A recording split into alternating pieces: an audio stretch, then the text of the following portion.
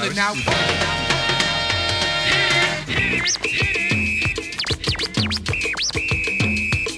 Yo, Leroy! Yeah. Why don't you hook up that Def Jam right about now? Welcome back into the Great Scott Show. I'm Scott Prather. It's ESPN 1420, ESPN1420.com, and the ESPN 1420 app.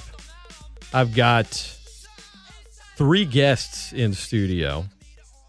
The guys from the Ragin Review podcast. I have Man About Town. Some of you might know him as Josh. I have Jerry Abear. Some of you may know him as Duty. And I have Mr. Matt Miguez. I don't use the word Mr. lightly. So, first off, fellas, good morning. How y'all doing? Fantastic, Scott. How are you? I'm good. Y'all nervous? What's the deal? Y'all good? Mama, I made it. Yeah, we the big time now. y'all came to the wrong place.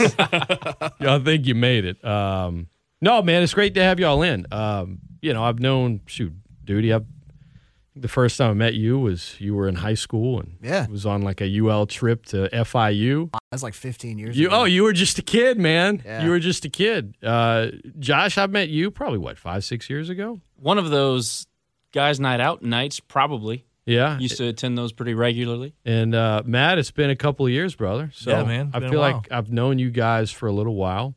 And basically what I've always known about y'all is you have a deep passion for Ragin' Cajun athletics. Yeah, a little bit.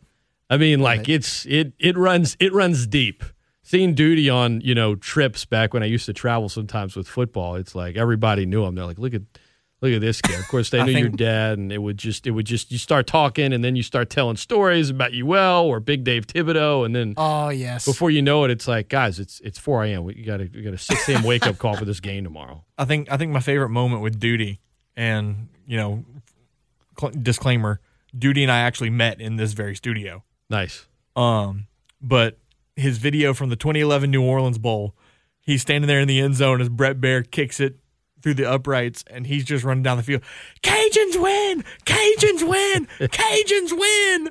And let me remind you, that day I graduated from UL. So that was a graduation day, and I got a gift, a sideline pass as a gift. And I remember San Diego State had just scored the go-ahead touchdown with like 30 seconds left. Yeah. And I'm literally like in a fetal position, like, oh my gosh, we're about to blow it.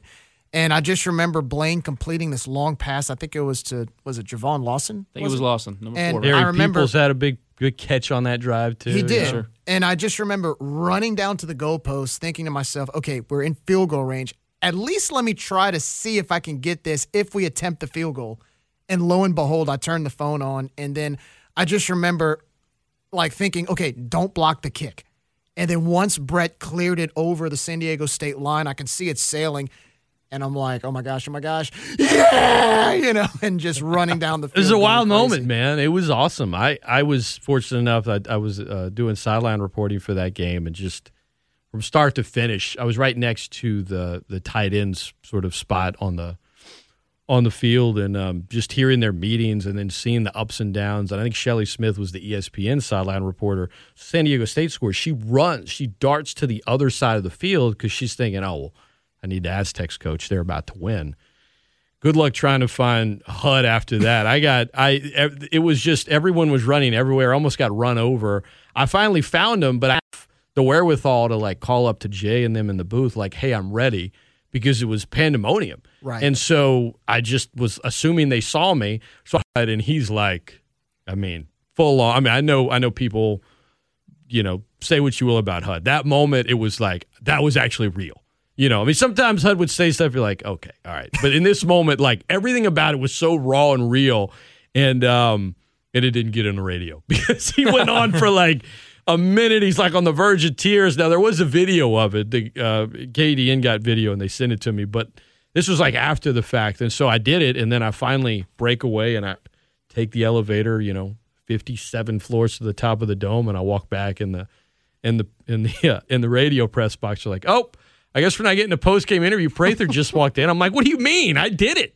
Where were you guys? Where were y'all? Where Duty story? Where were y'all that night? I was actually in Cheyenne, Wyoming, watching it on an old big screen tube television. And that story is a whole lot more in depth, but I woke up a few people, and there were some folks upset because if you remember, different time zone, the whole deal. I wasn't able to make it to the game because of work obligations, but that's a moment that goes down in Cajuns history. It's a folk moment. It's one of those things you never forget where you were. Obviously, Duty had a monumental day. So many fans that were in attendance. I don't remember the attendance numbers, you guys offhand. 42,000. 42,000. So it was the first time we really... And 39 of them were Cajun fans. Yeah. Easily. 100%. And Easily. it was the first time we really made a mark on the national scene. And, just being kind of removed from it was actually a blessing in disguise because I could sit back and soak it in as it was happening. Yeah. I would say that was a positive for me being able to just soak it in because, like Duty and Jerry, as long as I can remember, I've been coming to these games, and it was a special moment. Matt, what about you? So it was my freshman year of high school, and I was sitting in the back corner of the end zone. Not the one that they kicked the field goal in, but after Brett Baer made it, they sprinted down to that opposite corner of the Superdome. I was in that corner end zone. That's right. But funny story, it was also the night of my freshman high school homecoming. Needless to say, my homecoming date was not too happy with me that I skipped homecoming for the New Orleans Bowl. Forget But, her. Whatever. right. It didn't work out. Where right? is she now? Right, no, it did not. Work It out. did not work out. Man, that's a Priorities. late homecoming in December. That's a late one. Basketball school. All right. ESPN 1420 and .com. Some Ragin podcasts by the fans for the fans or something like that. Absolutely. There it is. I say it backwards every time. So we got Jerry Abear, we have Josh, we have Matt, and I wanted to have you guys on because I bring people on that do podcasts a lot, but they're from different places. You guys are right here. And I also know a lot of people, they sort of start a podcast and then they get excited and they're like, oh, this is awesome and we're going to do this and that. And then they realize, this is not as easy as I thought it would be. It's time if you want to do it right. There's a good bit that goes into it. If you want to make a mark, anybody can just record and hope somebody discovers it, but they won't. You've got to really go out there and put yourself out there. And you guys, have stuck with it. At least from my perspective. What has it been like? What's the reception been like? Because I know, Cajun fans might not be as big as a fan base at, I don't know, Alabama, but they are, there's a good bit of them, and they're passionate as hell. Yeah, 4 years ago when I started this, I didn't expect much from it. It was just kind of a passion project. I figured, an iPhone headset, my phone, and my voice, and, go from there. And then I started working here a couple years ago, and you kind of helped me, learn some tricks of the trade and gave me some avenues to help it grow.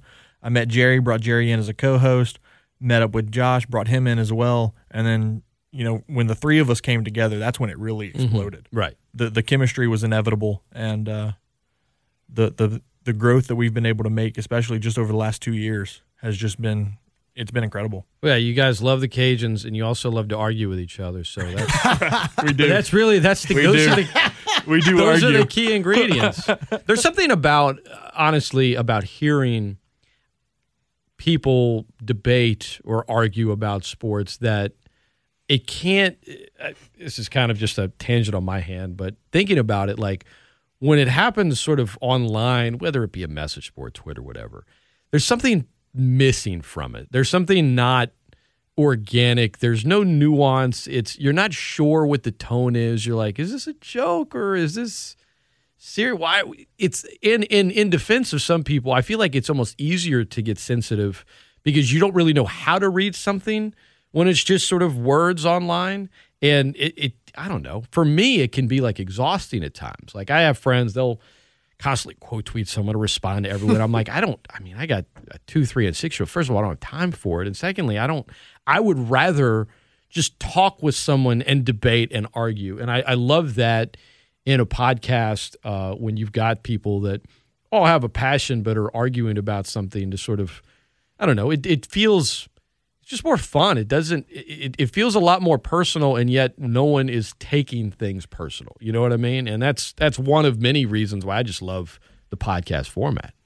Yeah, and that's the thing about with us three, whenever I met Matt, just the fact that we had someone who's willing to take the time to create a UL fan podcast, because I've never heard of any other podcast. Like you said, I mean, maybe somebody tried it 1 or 2 episodes and said, I'm done with this. Whereas Matt, he's stuck with it. So I said, well, look, with my, I've, as you know, Scott, I've done sports radio for a little while, doing high school football with the late Big Dave, and of course with Remember Mike. you on the sidelines, Oh brother. yeah, for a few years while I was in college. Boy, And- I tell you what. I tell you They what. go that down was to my- the field. Jared Duty's down there. Duty, what'd you see? Boy, I tell you what. Oh, that was my line. Sorry, I remember. No, It was it's good. fine. I've It was become a lot fun. more polished since then. But, Maybe you need to break that line out on the podcast. It was one just day. how he was excited. yeah, we Fired got to up. bring I the dug it. passion to it. But I I dug think it. what made it so special is that, like, for me as a fan, especially a Cajuns fan from New Orleans, right? New Orleans, it's all Saints, LSU, Pelicans, even maybe a little bit of Tulane, but I was always the outlier. But I always enjoyed talking to people about the Cajuns, because not many people really paid attention to them until they started winning. And of course, baseball and softball had the reputation, but football never really had a history until those New Orleans Bowl runs. And so for me, I felt like proud because I was always there. Gotta rep it hard. Got to rep it hard. And now, I mean, my dad keeps bringing it up recently, but the Cajuns being in the top 25 in the Times-Picayune, the Advocate, they're calling them UL in New Orleans, which is something they've never done before. And, talking about them as well as LSU. So as a fan that's always been there, adding to what Matt started, I'm like, well, I always enjoy talking Cajun sports to people. And so why not do it in a podcast with Matt? And then, of course, with Josh, Man About Town. We all knew who Man About Town was on the message boards, and he was always passionate. And I finally got to meet Josh years ago, and his passion. Let me ask you something. I'm gonna cut you off. Yeah, go ahead. So when you met him in person, were you like, wait, this is the guy? It's funny. He's he's a good dude. Well, I always. This is the guy that writes that stuff? What cracks me up. What cracks me up is that when I would see him post, it was always passionate, regardless of whether or not I agreed with it or not. I just saw this is a passionate guy. I don't know him. I never met him. And then what's funny is he never told me. I guessed.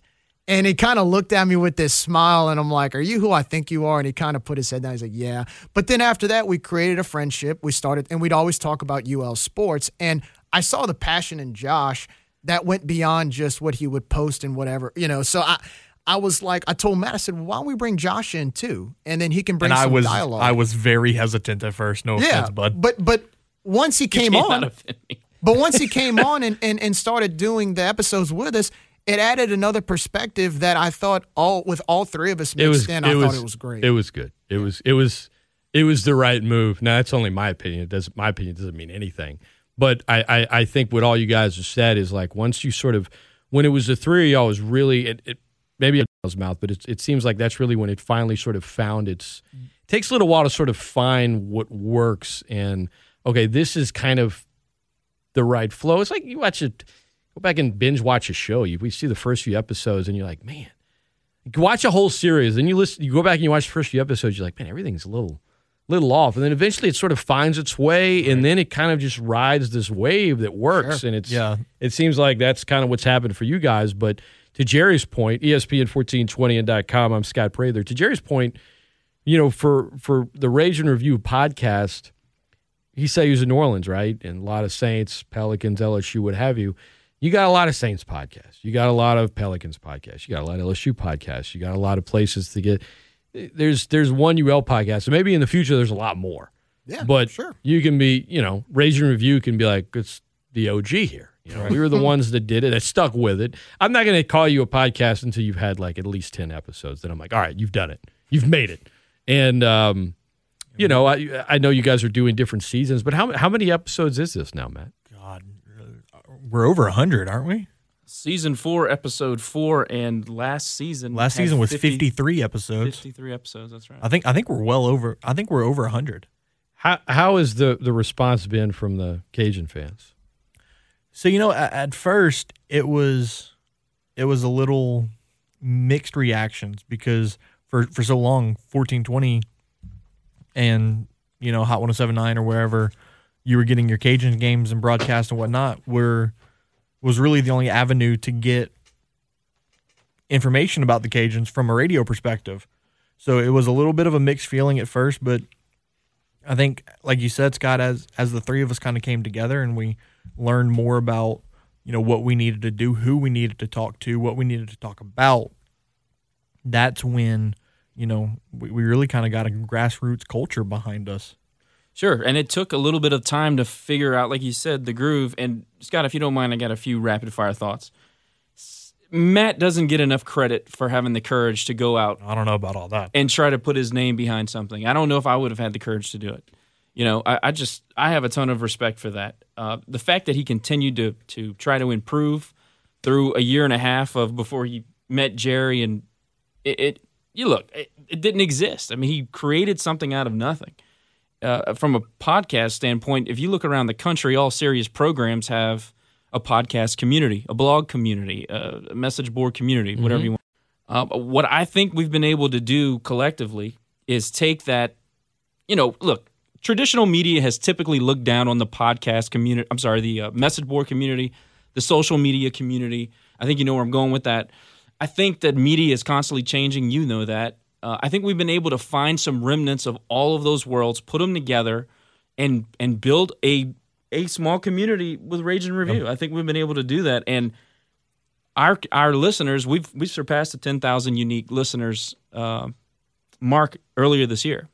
So that should tell you a little bit, numbers-wise, but the feedback, the interaction socially, the interaction on social media, when we go to the ball games, when we have an administrator on, I think that really it speaks for itself. The fact that we've been able to build something that has some sort of a voice that matters. Obviously we don't think. I mean, just the national media guys that we've been able to sit down with. I mean, you've seen the names that we've been able to say yes to. So it's been fun building something. The fact that we were able to go out to local businesses and get some support financially right then and there. I mean, folks, names that you all would know said yes to us, and they believed that there was saw a need for a podcast. Or look, at the end of the day, passion matters. It wins always. You get three guys in a room that have passion for something, they're going to build something.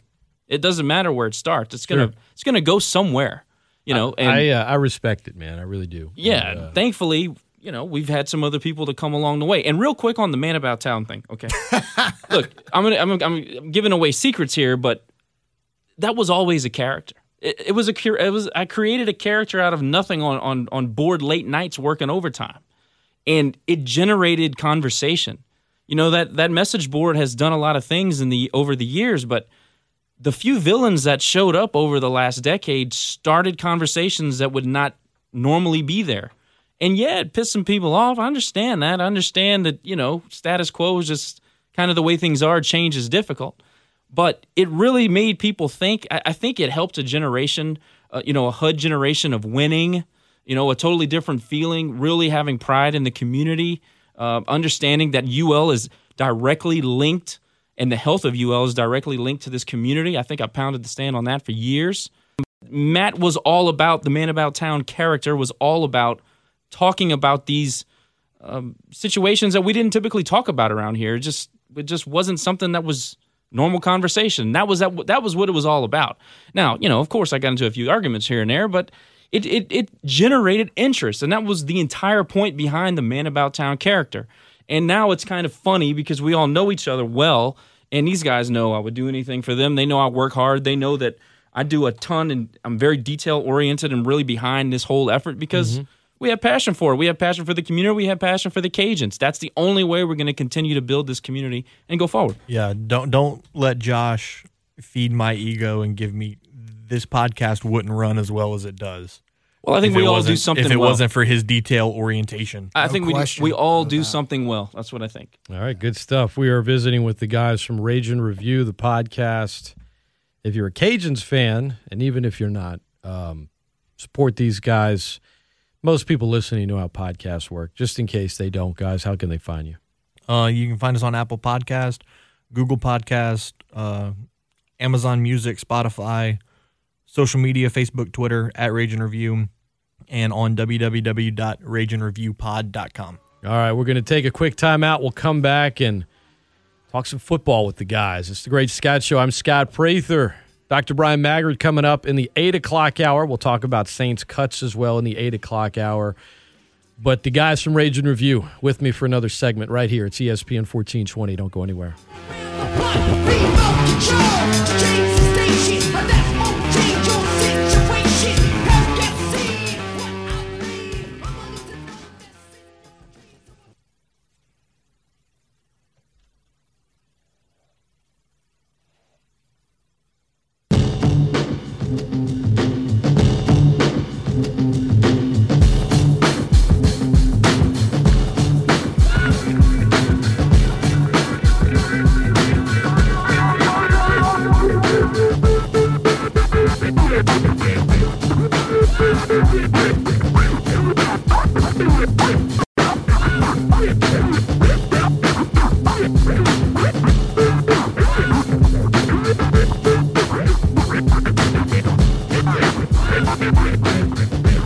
Welcome back into the Great Scott Show. I'm Scott Prather, visiting with the guys from the Ragin Review podcast, Matt, Josh, and Duty.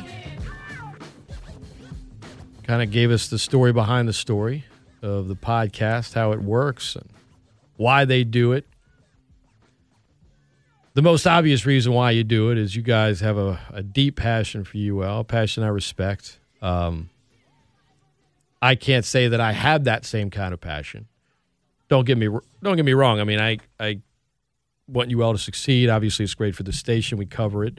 There's sort of this line between, like, for me, when it comes to the Cajuns, where I didn't sort of grow up and into that tribe, right? But I've covered them long enough to now have sort of friendships and relationships with people that work there, and so for me, that's more what I root for is those individuals. I get happy for them, and I always root for UL to win.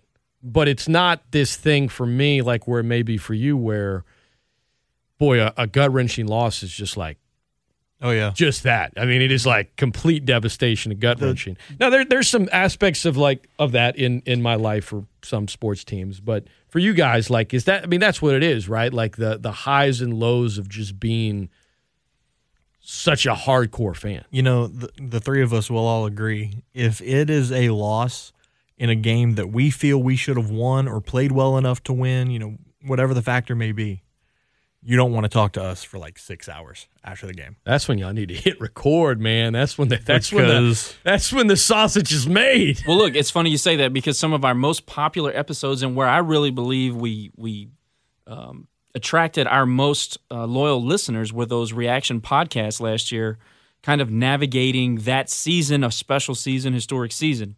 I think that was where we really made our mark, and I think the listener numbers really they really reflect that. It's hilarious because when we beat Iowa State, we were texting each other, and of course, I'm at the house doing the Twitter feed for the game.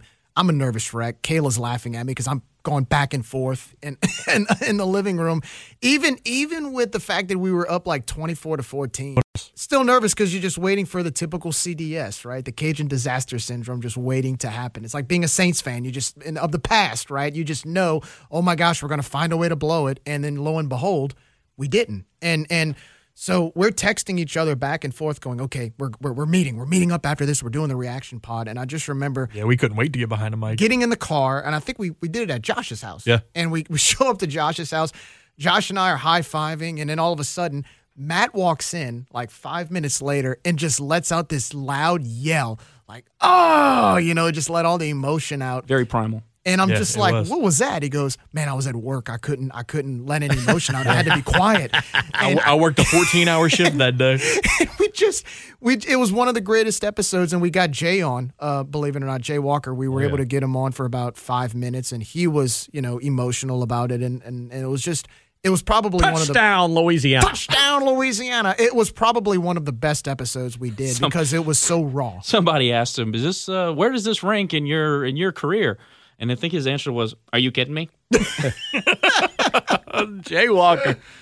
No, Jay's been a great supporter of the podcast. He's been on 2 times now. He's been a couple times. He's the one thing that's great about the pod is that we can do long form interviews. We can sit down and regale years and years of memories and split a bottle of bourbon. Knock down a bottle of bourbon. So he is cheap. You gotta give him something. Well, give him some To his credit, when he does Alcohol or bring me some food. bourbon, it's usually a pretty decent. It's a good selection, but he's usually getting it from Craig, so I don't know how much. Don't come on. Let's be real here.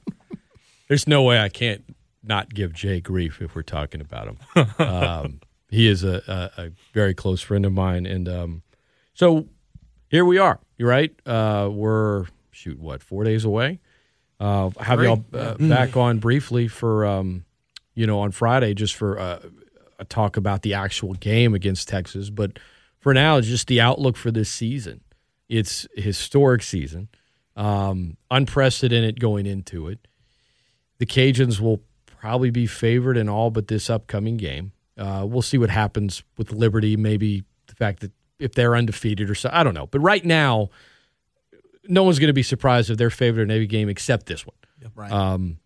Unprecedented, just success, coverage from the national media. It feels weird, guys, because I feel like at a local level, I think it should be even bigger. I guess the buzz, and I don't, the pandemic and a number of other things, whatever. But it's kind of like, man, folks have been waiting a long time for this. I mean, where are you guys at? We'll start with you, Matt, in terms of your outlook for this season. And we don't need to get into the whole journey of your fandom up to this point, but just as a fan and just objectively for the 2021 outlook for the UL football team. As a fan, the success that we've had over the last couple of years, and I feel we'll continue to have this year, it's been a long time coming. I mean, I can remember games where I can remember seasons where 6-6 was like we did it. So I mean, to be talking about back-to-back double-digit win seasons is absolutely unreal. Objectively, I'll put on my sports writer hat with this one. I mean, I think the Cajuns are set for another unprecedented historic year. Like you said, I think the only game that they're going to be dogs in is this Saturday against Texas. And even that game, I mean, I see a large percentage of if the Cajuns coming out with a win. Josh? Well, to your point about the coverage, first of all, Coach Nate probably loved this. This is like anti-rat poison right here.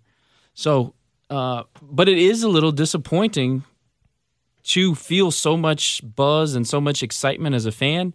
And look, I'll give Foote a lot of credit. His articles have been spectacular. His coverage has been really, really good this year. For some reason, it feels better than before. And look, I have a ton of respect for Kevin and everything he does, but his articles recently have really gotten me excited for the season. As far as TV and radio, things have changed around here, Scott. You know that just from your own perspective here in the studio. I know things have changed, so maybe that has a lot to do with the coverage. But towards as far as the outlook of the season, I think if you look at the schedule, there are some holes, some landmines that people are not necessarily thinking about. Everybody's kind of focused on Texas. I'm much more worried about the Liberty game than I am about the Texas game. Texas for me is a little bit different than probably most. I think that Texas is a showcase for our program. If we walk out of there with a 7-point loss, am I going to be devastated? Sure. If we walk out of there and we play well and we represent this community and we forward the brand like I know we can, it's going to be a lot harder, a lot easier to get over a loss, if that makes any sense. So in the immediate future, Texas is exciting. I'm excited. I'm going to be at the ball game. I know these guys are going to be excited and ready to roll. But from the season standpoint, of course, I'm never the guy that can say I expect 10 wins because I can't expect 10 wins. I know what that means. We've done it one time, so it's yet to be seen, man. I think that we have all the pieces from the top down, administration to water boy, water gal. I think we have all the right pieces in place, and I think it'll be a special season. But I'm going to hold off on predictions for now. Duty? I was 7 years old the night we beat Texas A&M. I was on the sideline with my dad when Damon Mason returned it back for the pick six that everybody remembers. That was the night I tell everybody I became a diehard Cajuns fan. I thought every game was like that. 40,000 people screaming and going crazy. Right. And then the following year, I'm sitting in Cajun Field in the rain watching us lose to a Division II school in North Alabama. and the 1-10 seasons, the 9-46 stretch from 97 to 2001. And I was just optimistic the whole time. Like, we're going to break through. We're going to break through. And it took a little bit longer than what we would have liked. But it makes years like this, looking back at those years and looking at the program just kind of evolve into what it is today, it just makes it so much sweeter as a fan. I mean, we're sitting here talking about a nationally ranked Cajuns team. I mean, a preseason top 25 team. I mean, that in itself for this program is huge, perception-wise. And, Fox Sports is televising this game as a primetime game against the Texas Longhorns, the richest program in America. And they have 21 Texas versus 23 Louisiana. I mean, that is the most, as far as value, you can't put a value or a price tag on what this does for this university. And so with that, as a fan, that's like Matt said, I'm going to put my hat on as an analyst here. I think this game, we position ourselves perception-wise, like Josh mentioned, perception-wise. Texas doesn't scare me per se because they have a new head coach, brand new quarterback. They have a lot of guys they need to replace. But at the same time, you're going to Austin in front of 100,000 screaming Texas fans. And it's still the Texas Longhorns. It's still, hook 'em horns. They were the top story of this summer, going to the SEC in 2025 or maybe earlier. And so you're playing that team, and for the first time ever, I guess, as a Cajuns team, we have a chance to actually beat them. Well, so I'll get your prediction on the game Friday. But yeah, the outlook for the season, hearing you guys talk about it, it's almost like you've waited so long for this moment. And there's part of you that's like, why doesn't everyone else feel like this? But I do think that for, some of the hardcore fans and boosters that I speak to, and you guys probably speak to more than I do, but there's a number that I know, and I think they all understand this moment in time, how big it is, how long they've waited. It's kind of like, with kids, and Josh, you know about this, it's like the days go slow, but the years go fast. Kind of look at a program where the last time they went to Texas 16 years ago, losing 60-3, and sort of the idea of UL being nationally ranked and being possibly the best team in the group of five, and having a coach that is probably as rare as I've maybe ever seen in college football for a number of reasons, which I'll get into in a minute. But the thought of all of that sort of becoming reality, if you go back then, it's like, no. I mean, even for like the most passionate fans, but then you're sort of fighting back on those that sort of doubt the program, like, oh, you're never going to do this or that. And then here you are, and it's reality. 16 years later, you're going back to Texas, and it's 23 versus 21 or 23 versus 19, depending on what poll you want to, which fans are going to follow the poll that ranks their team the highest. I would say Cajun fans will say the one where Coastal's ranked behind us. That's what Cajun fans are thinking, the coach's poll. But here you are, and it's like the reality.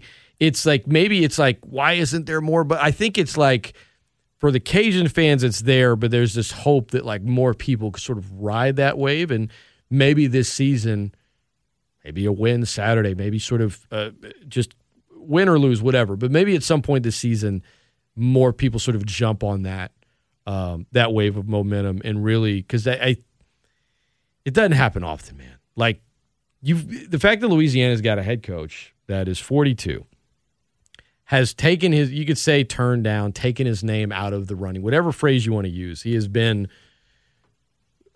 offered jobs, give or take, maybe not officially, at P5 programs, and that's just, it's not what coaches in his position typically do. And yet he's done it.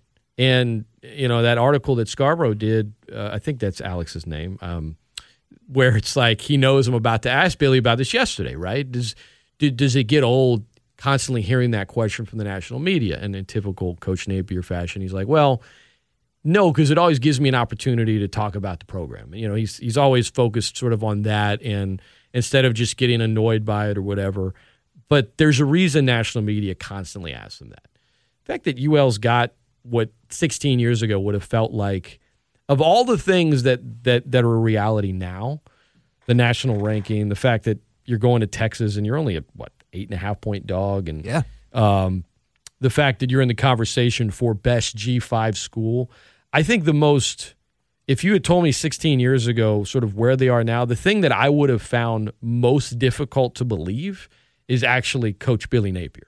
Like that is the most rare thing about all of this. And of course, that's also the key to all of this. And I'm not, I'm not hard or as hard as others are on some UO coaches, but I'm not going to blow smoke up one that doesn't sort of deserve it.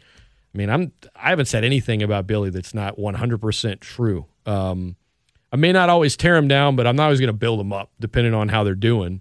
And I don't need to build Billy up. I mean, that's the most rare thing to me. Anyway, I'm just going on a tangent here. No, you nailed it. It's crazy. I personally appreciate someone that's not going to do either or. And you hit on something there. I think that nothing prepares you as a fan, as a person, as a father, whatever. Nothing prepares you for what you think it's going to be like versus what it's actually going to be like. Mm-hmm. And I think that a lot of people are experiencing this success through the eyes of what they thought it might be like. And when they're experiencing something different, they're kind of hesitant, reluctant to buy in. Mm-hmm. And I think that kind of speaks to the people here. And that's not a knock. I mentioned this to Nico when we interviewed him at Mid-City. I said, this community is loyal, almost to a fault. When you get them on your side, they'll ride for you. But it takes a little bit to get them there. And, I mean, if you think about the things that Coach Napier has had to deal with since he's been here, whether it be COVID, whether it be natural disasters, whether it be, building back a program that had seen some success for a few years, bad scheduling. And when I say that, I mean not on Brian's part, but just having to take a Tuesday, a Thursday night game, only having 3 or 4 Saturday home games where tailgating kind of went down, where we used to hang our hat on that, and that really built atmosphere. I think, if we didn't have to deal with all those things, maybe that atmosphere from the tailgate carries into Cajun Field, and you stop having to ask folks, hey, put the beer down, come watch some football. I think that would have been a nice marriage for everybody involved. Unfortunately, those things happened, and to his credit, he's just persevered through it all with a great attitude. The man always has the right thing to say, the positive thing to say, the professional thing to say about this community, this program, his bosses. He really is. He was a godsend at the time, and thank God he's still here. It is a little bit of a miracle that he's still here. For sure. And I think it's hard to quantify that because we all have our theories. I certainly do. I think his wife loves it here, and that's really the bottom line. But I mean, you're married. You're about to be married. You're married. It matters, man. It matters to live in a community where you want to raise children and your wife is happy. That matters. So I think it's a testament to all of us, the people that support him, the people that show up to the quarterback clubs when we were in person, and the community at large. I think that we're all responsible a little bit, in small part, to him wanting to stay. Yeah, I mean, I agree 100%. You hit the nail. Excuse me. You hit the nail on the head. It's the man's. You mentioned the word loyalty a couple times, Josh. He's just loyal to his staff too. Fiercely. If they leave to get a better job, he's backing them 100%. But he wants guys with him. He wants guys he can trust. And it's funny because people bring up the Nick Saban a lot because he was a disciple of Saban, but he's very he's a lot more soft, reserved, personable. Yeah. And I know some people locally that know Saban on a personal level, and they have nice things to say about Nick. But Nick's also, I don't know, it's like passing a kidney stone at times. He's just not. I was going to say sociopath. Yeah, I mean, Billy's got such. I don't know. There's a factor that comes into play in terms of his faith and like sort of what it means to him and how he lives his life and stuff. And I love hearing stories. When I ask him about his dad and his upbringing, and I like talking off the air. We're close to the same age. We have young kids, and you talk to enough coaches sort of off the air, and it didn't happen right away. Sort of, it took him a little while to trust me, but once he did, it's there's some coaches that are just, it's like, how do I put it? I don't really watch wrestling anymore, but like they say, like some wrestlers, they're always on. They're constantly that persona, even when they're not working. And then there are others that are just, okay, they're being real right now. They're not at work or whatever. There's some coaches that are like wrestlers that never sort of turn off. It's like, guys, I don't have the mic on. Like, I don't even care right now. I'm not even working. Like, I'd rather you not try to do this. And then there are others that are like, you start talking to them and it's like, it's just genuine and real. And you do it long enough, you can kind of read people. And Billy's just a real guy. And, he chuckled. I was like, it's cool. I've called you Billy for like a couple of years now. I didn't right away. Is that cool? And he's like, no. And then he laughed. He's like, of course it is. I'm just joking. But, going back to the Deion Sanders thing, he had a laugh about that. But he's very, it's just, again, the thing that seems most sort of surreal about this moment for UL football, if you had told me 16 years ago, oh, they're going to be ranked, they're going to be one of the better teams in the country, they're going to go back to Texas, they're going to be a slight underdog, and they're going to have this coach that has, basically had offers from some SEC P5 programs have taken a look at him, and he's been like, no, I'm good. Been like, yeah, the last part, I'm not, I don't believe that, but the other stuff, and yet here you are, sort of believe it. So I just, I hope the community sort of fully realizes what they have right now, because you'll probably, I'm not saying you'll never have a good coach again, but I don't think you'll ever have one like that again, unless he sets some standard that people try to copy. But I don't know, maybe I'm too cynical. I don't believe it. And, to add on to that, Scott, we talked about the P5 jobs that Billy Napier has kind of, like you said, turned down, took his name out of, whatever you want to call it. What really sunk it for me was this past weekend when Nebraska and Illinois played. And fans were upset about the way Nebraska played, and, everybody wants Scott Frost fired and, all this stuff. And you read on social media, well, why don't we get Billy Napier from Louisiana? And then people comment, why would Napier go to Nebraska? Again, and that's 16 years ago. And then that was the moment where it truly hit me. Like, God, we have a program that people would rather be coaching at than P5s. And, to add on to the accolades of Billy, one thing about him, I've talked to a few players that have graduated, played for him, and one thing that I find about him that every player tells me is that they feel that they can trust him. He's very genuine. His personality is exactly the same all throughout. Outside of a few times, he'll show some emotion and passion. But, even when he disciplines a player, like, he's very soft-spoken. But at the end of the day, the players, like, he's genuine about it. He's not going to, like you say, he's not going to blow smoke. He's not going to lie. He's not going to try to just to say it. He's real. And I think the players feed off of that. You see it in the locker room. You see how united and tight that locker room is. You see how confident they are. I mean, one thing that I've heard from national pundits, whether it's going into the Iowa State game last year, going into the Texas game this year, is that he always has them ready. They're disciplined enough. And the team actually believes under his leadership that no matter who they play, they are going to win. I followed UL teams in the past who didn't believe that. You go play at Texas in 2005, it's, well, we're going to collect our check, and we're hopefully don't get too much injuries, and let's hope we just keep it respectable. This team is the complete opposite. It's, look, we're going to Austin, and we're going to win. There's no question about it. We're going to take their money and walk out with a W. We're going to get our nice check, and we're going to come out with a W. And I think that's the difference in that, Billy has created that type of culture, but it's a culture that's genuine. And it goes a long way, and that's why you're seeing a 23rd ranked team in that locker room right there. He also, ESPN 1420, I'm Scott Prather, visiting with the guys from the Ragin Review podcast.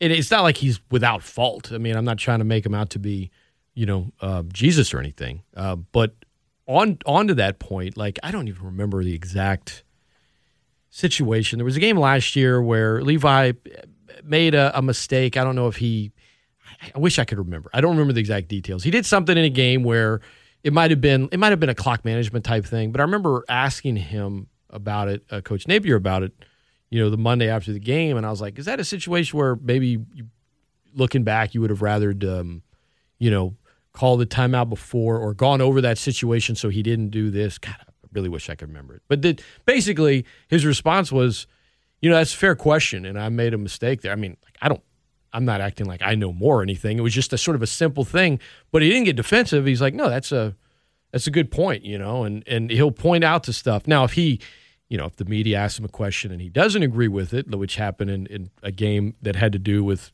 taking a safety and other stuff, it's not like, my point is, it's not lip service one way or the other. Right. Right. But he is at a point where he's like, I made a mistake there. He's not constantly, if he's being defensive, I guess it's in his mind good reason. But there's a reality to even when he makes mistakes, he's still like open about it. He's just not worried about. I don't know. He's just not worried about the BS. Well, look at You know the what I times. Look at the times after wins. And you've been in those press conferences, those post games, and he'll say it even after wins. It's like, well, we need to get better. I need to do better. And it's like, Coach, we won the game. But it's not lip service either. No, he's legitimately being real about it. And it's like, well, Coach, we won by 3 touchdowns, and he'll say in the press conference, well, we missed out on this. We should have done that. Yep. We need to get better. And I'm like, I would love to have just one time, just have one of y'all on the fan, like, Coach, we messed up right here. What are you doing? And he just looks at Duty like, who are you again? right. Then you're like, and then you tell him who your dad is. He's like, oh. Yeah, I've gotten to meet him a few times. He's really, really nice. Oh, now I know who you are. All right, we're gonna have you guys on briefly on Friday. We're gonna record a segment away on Friday. Just your thoughts briefly on the Texas game. But I feel like I've kept y'all long enough. I hope folks have enjoyed it. But real quick, Ragin Review podcast. It's all UL stuff from Jerry, Josh, and Matt. 3 guys that are really passionate about UL. So if folks are listening and they're on the fence, maybe they're not into the podcasting thing. You should be. You should listen to the Great Scott Show podcast, right? You should listen to the interview with Billy Napier and these guys. But how can folks find you guys, Matt? On social media, Twitter, Facebook, Instagram at Ragin Review, RaginReviewPod.com, and you can get the podcast anywhere you listen to podcasts: Apple, Google, Amazon, Spotify. Simple. It's simple. On your own time, on demand. I know that like for this show, I see the numbers. It's we live in a digital age, fellas. So you gotta find them there, and there a lot of people listen, but it might not be live. And most importantly, before we get out of here, what's your favorite Beastie Boys song? Sabotage. Okay, I was also gonna say Sabotage or Brass Monkey.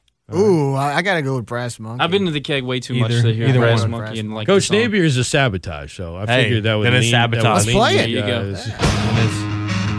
All right, it's Ragin Review. Check out their podcast, guys. Appreciate you all coming in, man. Thanks, Scott. Appreciate you, Scott. Thanks All for right. having us, man. We're going to dig into some of the Saints cuts. What might be next for Deuce Wallace? I chatted with him yesterday via text. I'll tell you about that. Week 1 in college football. A lot to get into. Where are the Saints going to play week 1? Dr. Brian Magger is going to join me bottom of the 8 o'clock hour as well, so stay tuned. Jerry, Josh, Matt, thank you guys for coming in. Yeah, once again, thank you, Scott. All right, I'm Scott Praith, The Great Scott Show. It's ESPN 1420. Rolls on right after this. Sabotage!